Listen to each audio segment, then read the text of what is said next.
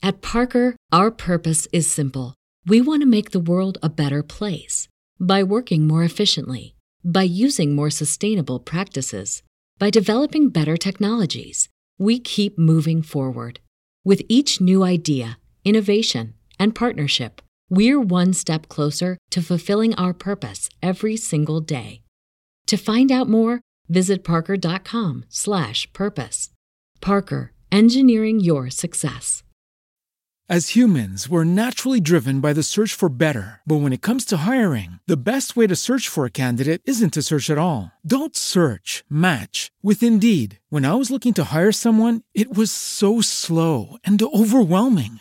I wish I had used Indeed. If you need to hire, you need Indeed. Indeed is your matching and hiring platform with over 350 million global monthly visitors, according to Indeed data, and a matching engine that helps you find quality candidates fast. Ditch the busy work. Use Indeed for scheduling, screening, and messaging so you can connect with candidates faster. And Indeed doesn't just help you hire faster. 93% of employers agree Indeed delivers the highest quality matches compared to other job sites, according to a recent Indeed survey. And listeners of this show will get a $75 sponsored job credit to get your jobs more visibility at Indeed.com/podcast. That's Indeed.com/podcast. Terms and conditions apply.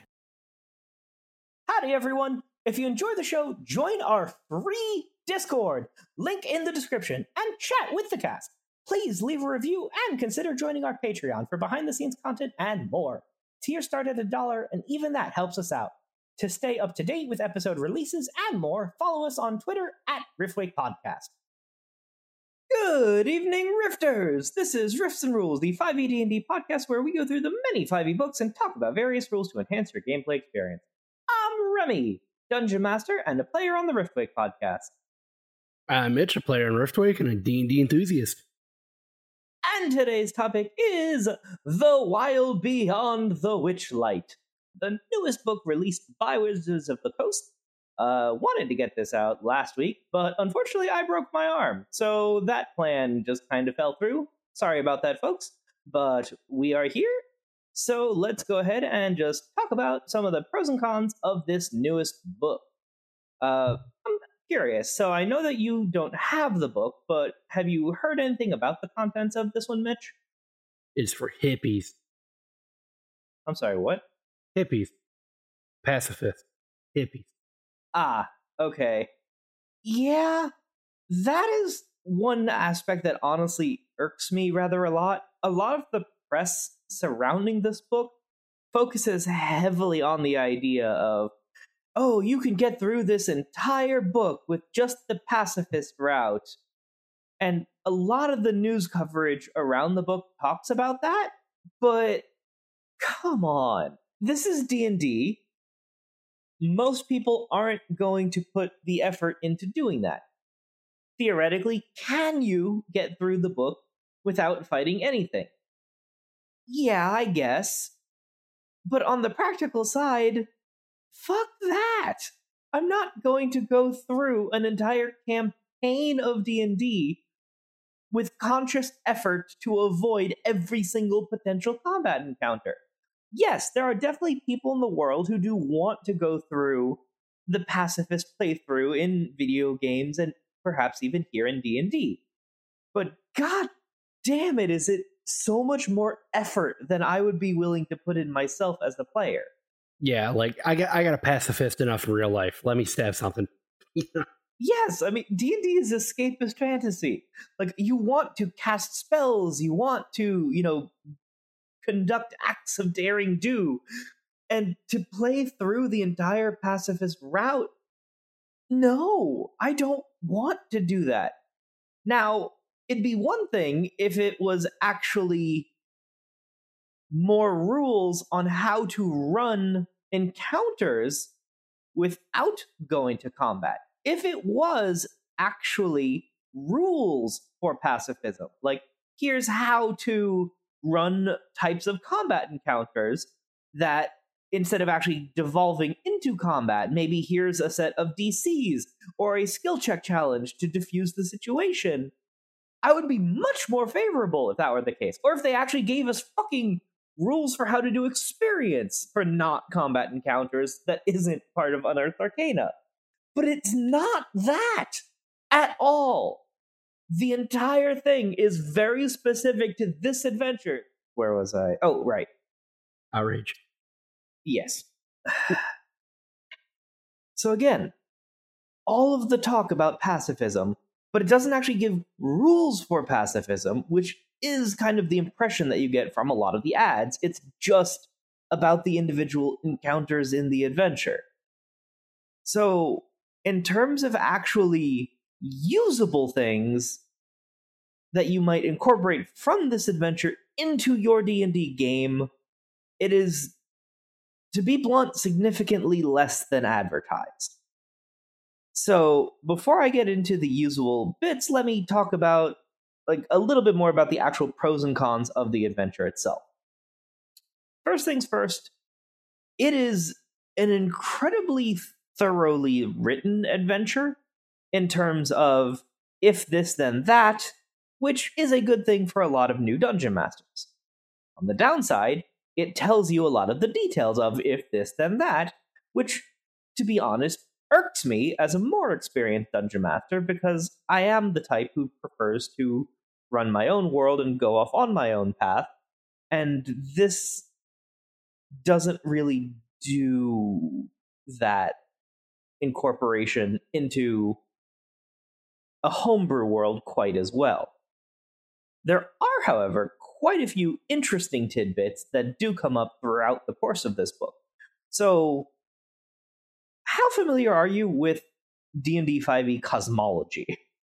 I don't even know what the word cosmology means. Okay, the 5e multiverse. Oh, Baldur's Gate. That's about it. All right, so D&D has got a whole lot of different worlds, different planes, all that kind of shit. However, one thing that does get brought up a lot in this book is different characters that show up in different D&D worlds that are all crossing paths through the Feywild, which is the main setting for this adventure. So, it goes all over. So there's, name drops of Mordenkainen, name drops of all kinds of, famous D&D people. One of the hags that you might encounter actually shows up in the Ghosts of Saltmarsh book. So there's a lot. Not to mention, one thing that has also gotten a lot of press is that there's a lot of name drops from the era of the old D&D cartoon from back in the 80s, I want to say. I don't remember because I haven't actually watched that yet. But yeah, there is mention, though, that the Feywild singular seems to have, crossing paths through the various material planes in the D&D multiverse through the different settings, the different just sources of D&D over a long period of time, really. And that actually is particularly interesting to me because, to be honest, that's not how I personally understood how that worked.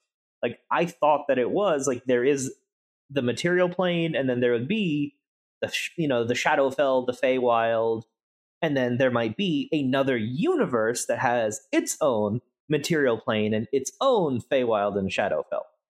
So this seems to imply that there's not, multiple Feywilds in the local D&D multiverse, but that there are, in fact, just different material planes linked to a singular Feywild, which is interesting, to be honest, and not quite how I had made use of that type of cosmology.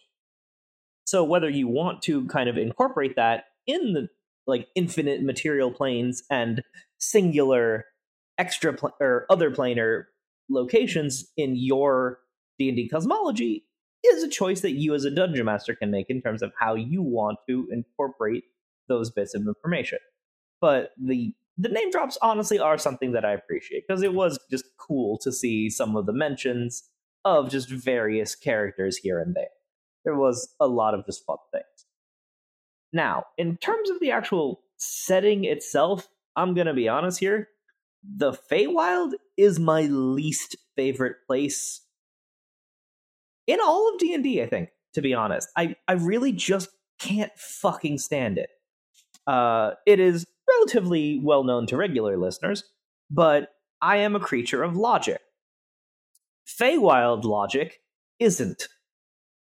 It is, like, it actually does specifically mention in a few places throughout the book that there is a specific type of, like, Feywild logic that is not normal, and that creatures from places other than the Feywild can have a significant amount of difficulty to understand and follow along with the rules that exist in the Feywild.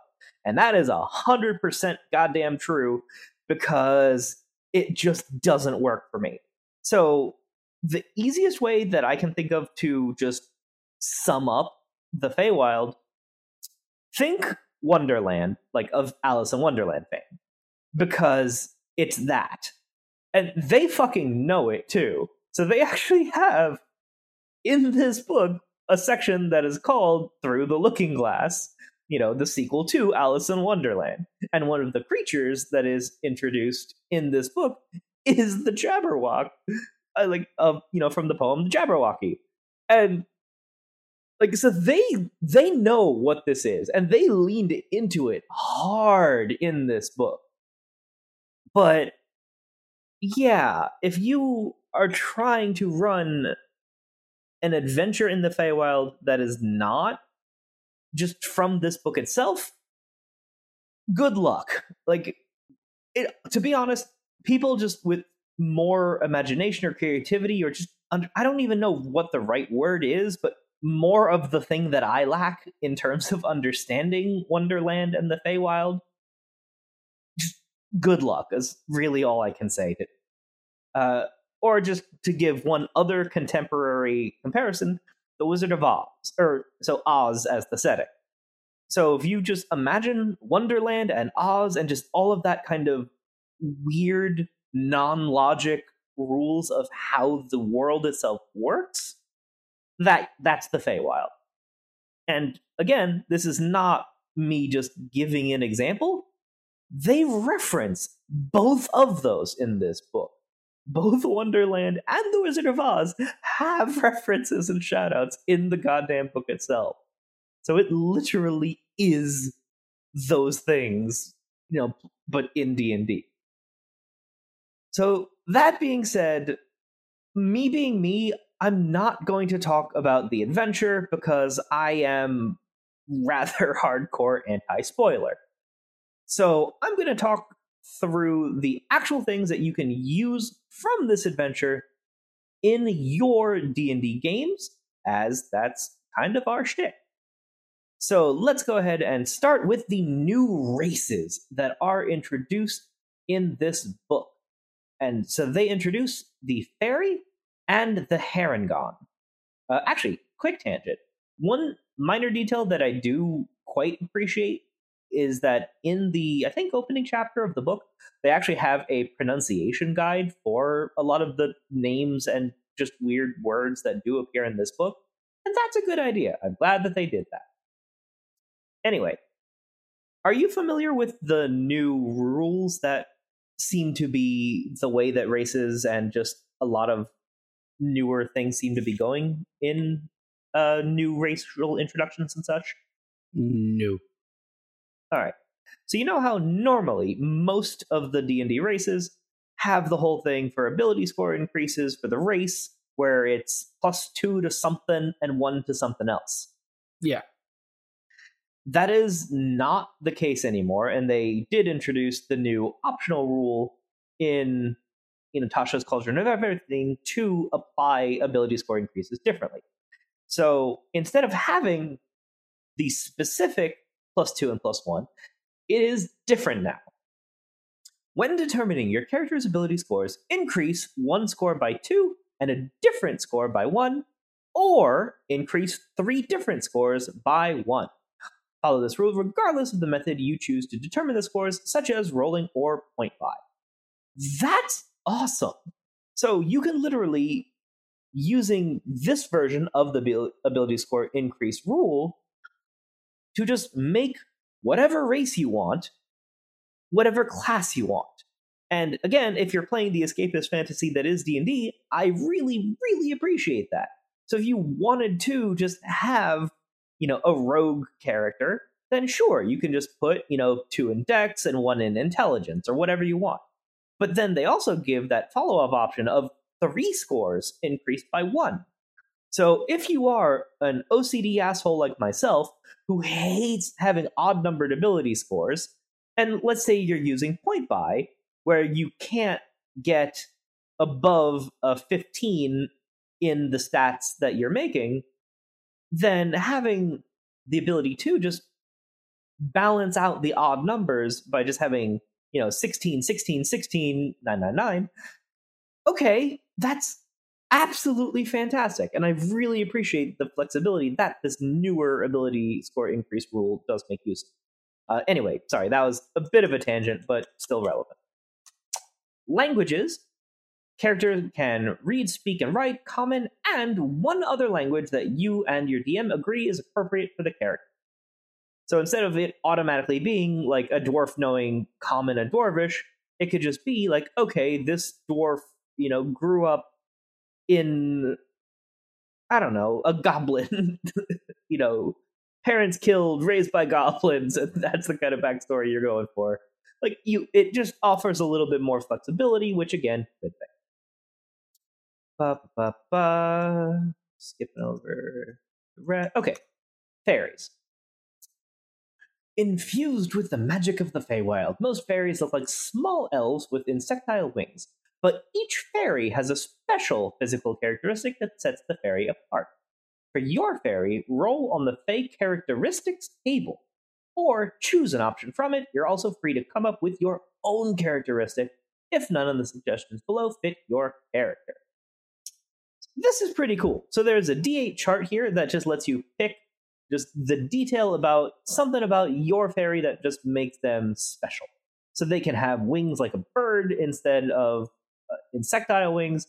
They could have particularly large ears. So if you want to go for more of the World of Warcraft style ears for the Fae. And that's kind of funny. You smell like fresh brownies. All right, sure, why not? I just appreciate that that's a pretty fun thing. But now in terms of the actual traits. First things, creature type. You are a Fae. That alone is actually pretty damn important and something that a lot of Dungeon Masters and players for that matter may gloss over either purposefully or by accident. But there are quite a number of spells that specifically do target humanoids. So the fact that you are a Fae means that those spells just flat out do not affect you. Nifty. Size. You are small. Walking speed 30 feet. Fairy magic. Know the Druid Path cantrip. And then at 3rd level, you can cast Fairy Fire with this trait. And at 5th level, Enlarge Reduce. And once you cast either spell, you can't cast it again with the trait until you finish a long rest. Now, another addition that was part of the upgrades, starting with Tasha, you can also cast either of those spells using any spell slots you have of the appropriate level. I love that detail, the fact that you don't just have the spell with the trait, but that it actually gives you the ability to cast the spell with your spell slots because it's a spell that you have access to. It's just a little tidiness detail that I really do just appreciate. Anyway, sorry, tangent again. And flight. Because of your wings, you have a flying speed equal to your walking speed. You can't use this flying speed if you're wearing medium or heavy armor. Interesting. Do you notice anything about the phrasing of that flight? Honestly, I forgot the sentence by the time you're done saying it. So it's not just you have a 30-foot fly speed, but it's that you have a fly speed equal to your walking speed. Which means that anytime that you do or get something that increases your walking speed, that increases your fly speed as well. which means that if you have a barbarian fairy or a monk fairy, or take the mobile feat, that increases both your walking speed and your flight speed, which is really fucking cool. And then it just really makes a fairy surprisingly well suited to barbarian and monk, which is honestly kind of funny to me, especially if you do consider that both of those classes have the unarmored ability, so that they don't have to worry about the medium or heavy armor to slow their flight, because they don't need it with those classes. So I really hope to see a whole bunch of fairy barbarians in the near future. All right, anyway, next up is the Harengon. Have you heard or read any of the articles about this one? No. Okay. I was going to, but I didn't. But you did. All right, well, take the first 4 letters of this, hare, Hare. What does that tell you? Is it a rabbit person? It's rabbit folk. What's that, Doc? Yes. Now we finally have stats for people who want to play Bugs Bunny. Arcane Trickster. Oh man, that would be a lot of fun. It would not at all shock me if we did suddenly see a whole bunch of those. But do we have a Daffy Duck? There are no duck folk yet. Give them time, though.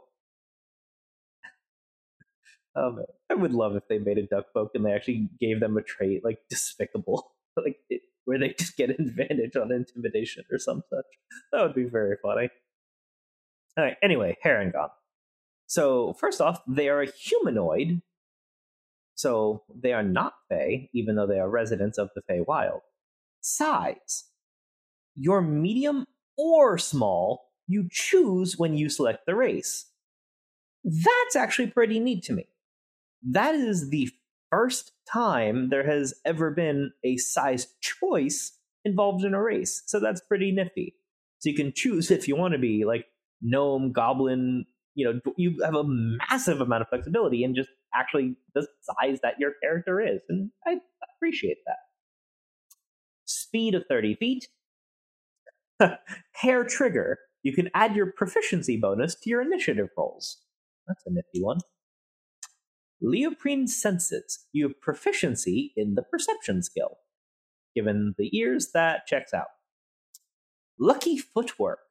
When you fail a dex save, you can use your reaction to roll a d4 and add it to the save, potentially turning the failure into a success.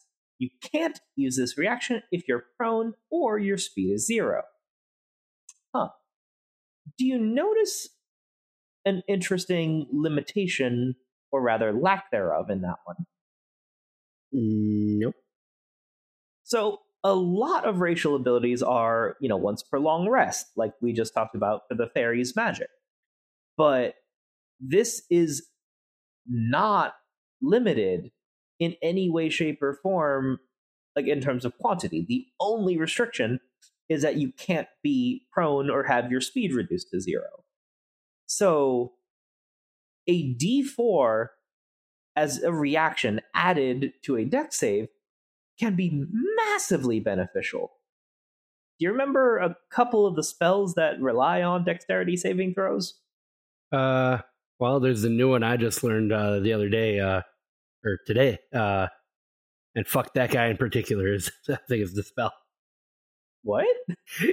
Hold on, let me pull this up. It is the greatest spell I have ever heard in my life. Oh dear. It's obviously homebrew. Screw that one guy in particular is the name of the spell. Oh, that. Yeah. Okay. Range unlimited. But yeah, that's dex save. Okay, let me rephrase the question for something you should know the answer to. What is the most iconic attack spell in D&D? Fireball, obvi. Fireball. So Fireball relies on a dexterity saving throw. So with this, if you do just miss your save by a hair, wink, wink, nudge, nudge, you could use your reaction to add this d4 to potentially make that a success. So that is probably going to be a really underappreciated ability at first until characters actually start making use of that. Anyway, they do actually also have a final ability, Rabbit Hop. As a bonus action, you can jump a number of feet equal to 5 times your proficiency bonus without provoking opportunity attacks. You can use this trait only if your speed is greater than 0. You can use it a number of times equal to your proficiency bonus, and you regain all expended uses when you finish a long rest. So that's pretty nifty to just hop out of danger as a bonus action without provoking opportunity attacks. So even at first level, because it is a number of times equal to your proficiency bonus, that means at level 1, a Harengon would be able to use this bonus action twice a day to hop 10 feet away. That is a really impressive mobility trait. And the fact that it does scale up with proficiency bonus, that's really fucking cool. I actually quite like that. At Parker, our purpose is simple. We want to make the world a better place by working more efficiently, by using more sustainable practices, by developing better technologies. We keep moving forward. With each new idea, innovation, and partnership, we're one step closer to fulfilling our purpose every single day. To find out more, visit parker.com/purpose. Parker, engineering your success. As humans, we're naturally driven by the search for better. But when it comes to hiring, the best way to search for a candidate isn't to search at all. Don't search, match with Indeed. When I was looking to hire someone, it was so slow and overwhelming. I wish I had used Indeed. If you need to hire, you need Indeed. Indeed is your matching and hiring platform with over 350 million global monthly visitors, according to Indeed data, and a matching engine that helps you find quality candidates fast. Ditch the busy work. Use Indeed for scheduling, screening, and messaging so you can connect with candidates faster. And Indeed doesn't just help you hire faster. 93% of employers agree Indeed delivers the highest quality matches compared to other job sites, according to a recent Indeed survey. And listeners of this show will get a $75 sponsored job credit to get your jobs more visibility at Indeed.com/podcast. That's Indeed.com/podcast. Terms and conditions apply. All right, and that's it for the new races. And there are also a whole lot of, there's some new backgrounds, there's some new, character traits like the personality traits, ideals, bonds, and flaws. To be honest, though, I just don't care about that. So I'm just going to move right along. So let's move on over to magic items. So, have you heard anything about any of the new magic items that have been introduced in this book? No, but I really hope there's a lucky rabbit's foot. That honestly had not fucking occurred to me until you just said that. That is a massive missed opportunity. They don't have that, and I freaking wish that they did. I mean, come on. If you add a rabbit race, you need a rabbit's foot, right? Oh, man. That would be so freaking appropriate. I'm disappointed that they didn't do that. Man. Well done, Mitch. Yep. Nothing like killing a sentient race for their lucky foot, right? All right. Anyway, yeah, on the magic item front, there are a handful of, useful things, neat things added, but I am a little bit disappointed overall, especially now that I think about the lack of rabbit's foot. But there are a couple of new things that I do want to call out.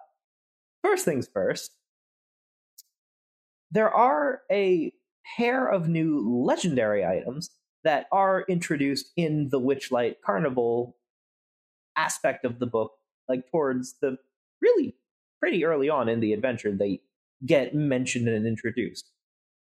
So I am not going to actually go through the full reading of these two items because of the fact that it is spoilery to the actual story, but I'm just going to mention that they are pretty nifty. But as I am wont to do, I love just looking at existing magic items and using them as a template. So I'm just going to call out that one of the legendary magic items, actually, I guess I can at least mention, they're called the Witchlight Vein and the Witchlight Watch. And again, they get described pretty early, but I'm not going to really describe them in any amount of detail. But one of the items, the creature attuned to it cannot be blinded, deafened, petrified, or stunned. So this is an effect that appears in a good number of artifacts, but does not show up usually on a legendary item. So there is a trade-off, however, that the creature holding the item has a vulnerability to lightning damage, which means that any lightning damage would cause double the damage to the creature attuned or to the creature holding this item. But that's actually pretty interesting to me. So the idea of having a legendary item with a massively powerful set of defenses like that, but that does create this vulnerability in exchange, I really, really like that. That is exactly the kind of thing that I like as a DM to consider, that you can have this, imagine if you do have, the Dwarven King or, whatever powerful figure you make use of in your own world, and you do have them have some very powerful magic item, and then they might have this secret weakness that they are trying to guard very jealously. And this is the kind of secret that maybe if it is discovered, they might get blackmailed by it, or they might just want, someone killed if they do just discover this secret vulnerability. There's a lot of potential storytelling just with that.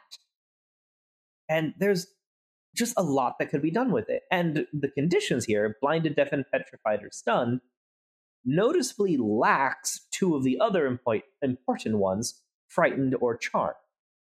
So as a DM, though, if you wanted to just kind of flip that around and say, okay, maybe instead of those four, you make it so that the creature attuned cannot be frightened or charmed, but then you give their vulnerability. So again, just using the magic items introduced in this book as a template, just as an idea source for magic items that you might make use of in your own world. That's just the beauty of D&D. Take things, even things that you don't care for, and to make use of it in just a variety of ways to make them useful and relevant to the game and story that you're trying to play. So, moving right along, there are some rather interesting vehicles. So, in particular, let me focus on the Bobbing Lily Pad, which is a very rare item that requires attunement. This magic vehicle is a 10-foot diameter leaf that floats on water. It has tendrils that propel it across land and across the water's surface, but not underwater, as well as through the air. It has a walking, flying, and swimming speed of 20 feet, and it can hover. It moves according to your spoken directions while you're riding.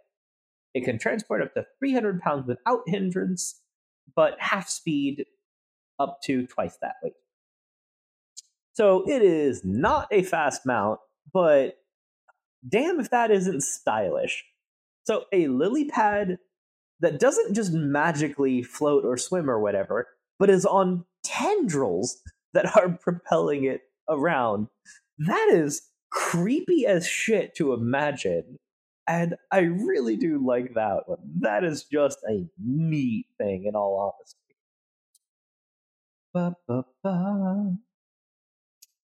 So, one more magic item that I do have to talk about here, which is, of course, the legendary greatsword Snickersnack. Tell me, have you ever heard those words before? Yeah, the Vorpal blade goes Snickersnack. Yes. And what is that from? Alice in Wonderland. Well, close enough. Through the Looking Glass, technically. Yeah. But yeah, close enough. So, the Vorpal sword is a thing that has existed in D&D for, I don't even know how long, but it's not just D&D, man. It's every video game too. Well, yeah, but the fact that it has already existed in D&D But now there is a named version of the Vorpal sword, Snickersnack, which is just kind of funny to me that they did take it that step farther. So the normal Vorpal sword is already a legendary item, which, +3 ignores resistance to slashing damage, which is pretty neat, but has the very, very powerful effect of if you do attack a creature and roll a 20 on the attack roll, you cut off one of the creature's heads, which does kill it if it is a creature that cannot live without a head. I do just enjoy the phrasing of that, by the way. But then Snickersnack also has all of those same properties, but what is unique about Snickersnack? Well, a couple things, honestly. So this is still just legendary, requires attunement, but specifically requires attunement by a non-evil creature. Because unlike the general Vorpal sword, Snickersnack is sentient.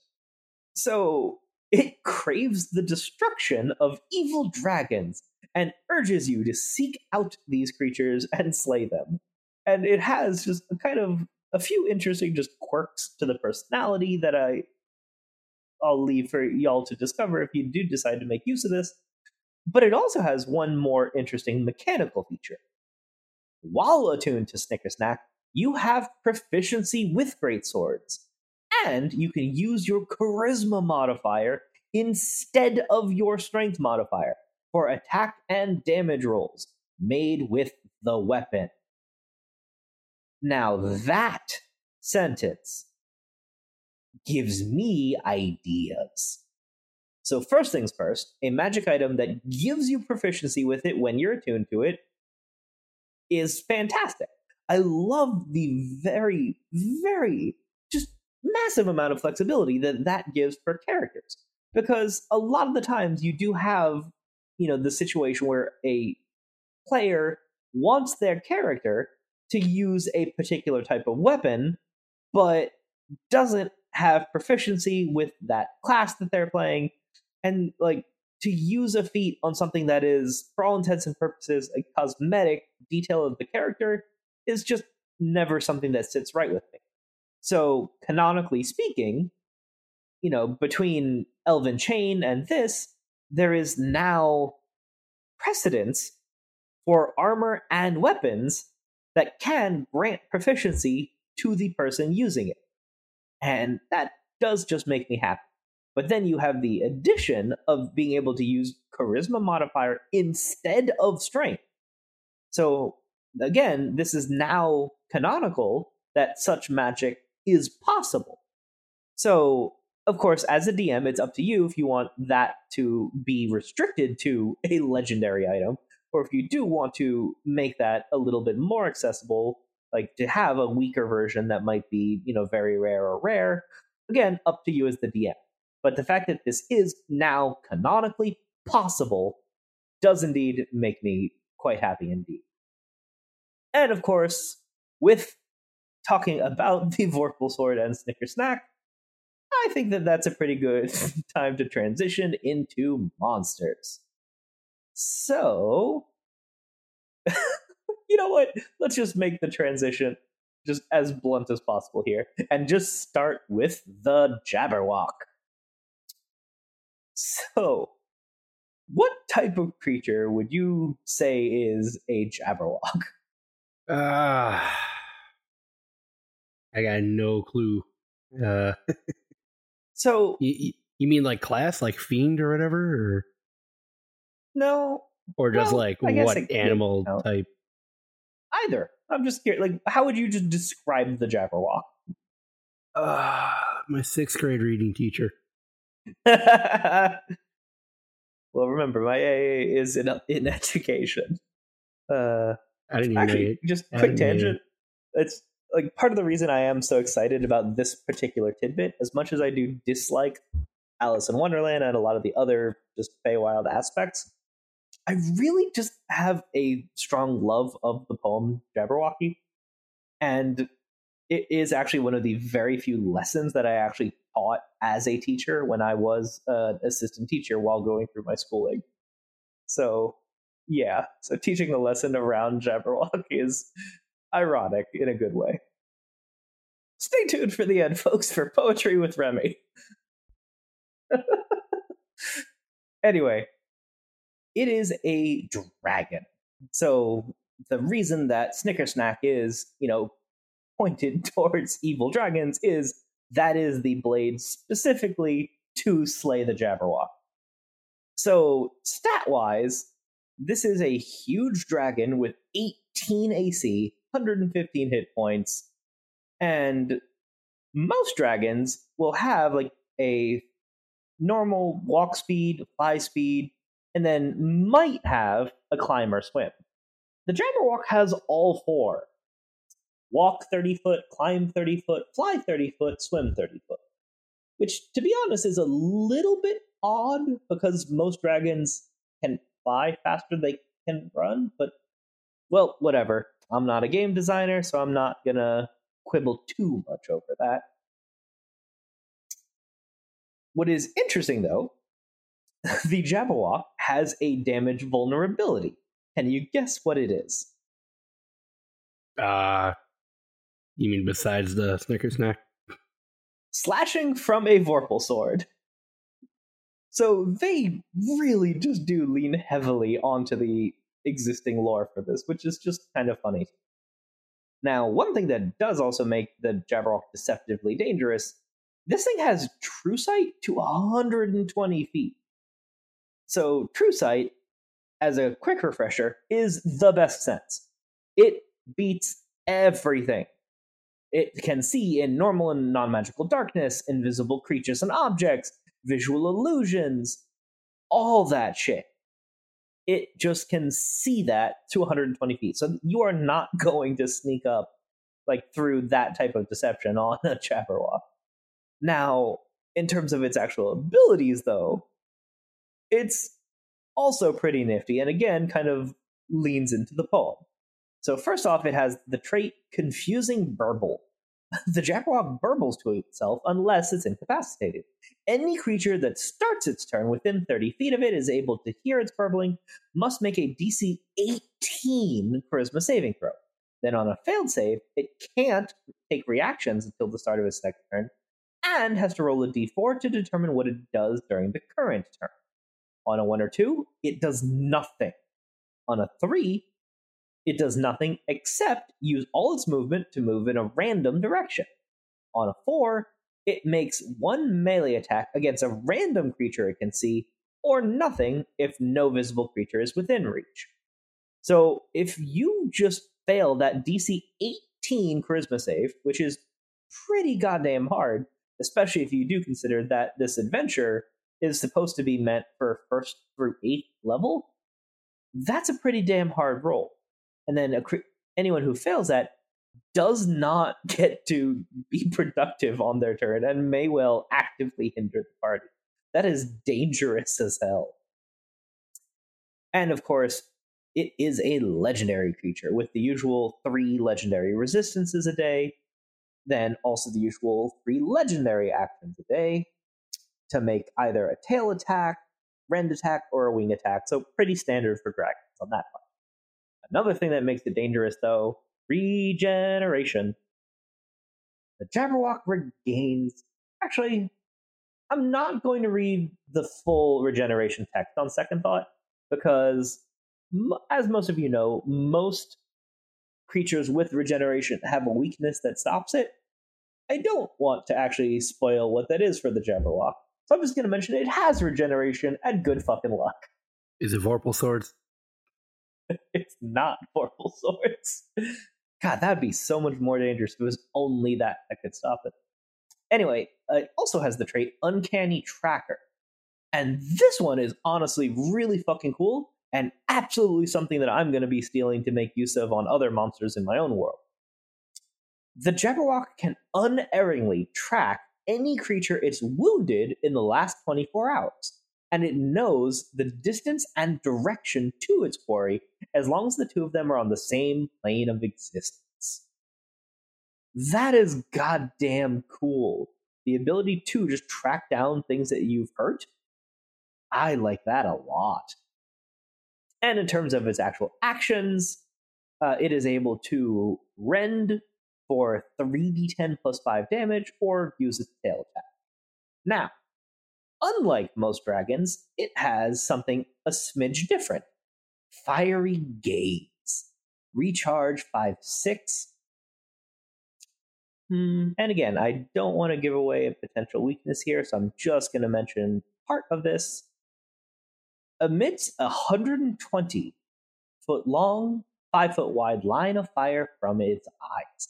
Each creature in that line has to make a DC 18 dex throw, taking 7d8 fire damage on a failed save, or half as much on a successful one. So, it has goddamn Superman heat vision. I really like the Jabberwock. The fact that they did make it such a dangerous creature really does make me very happy. But anyway, besides the Jabberwock, there actually are quite a lot of other interesting creatures that do get introduced.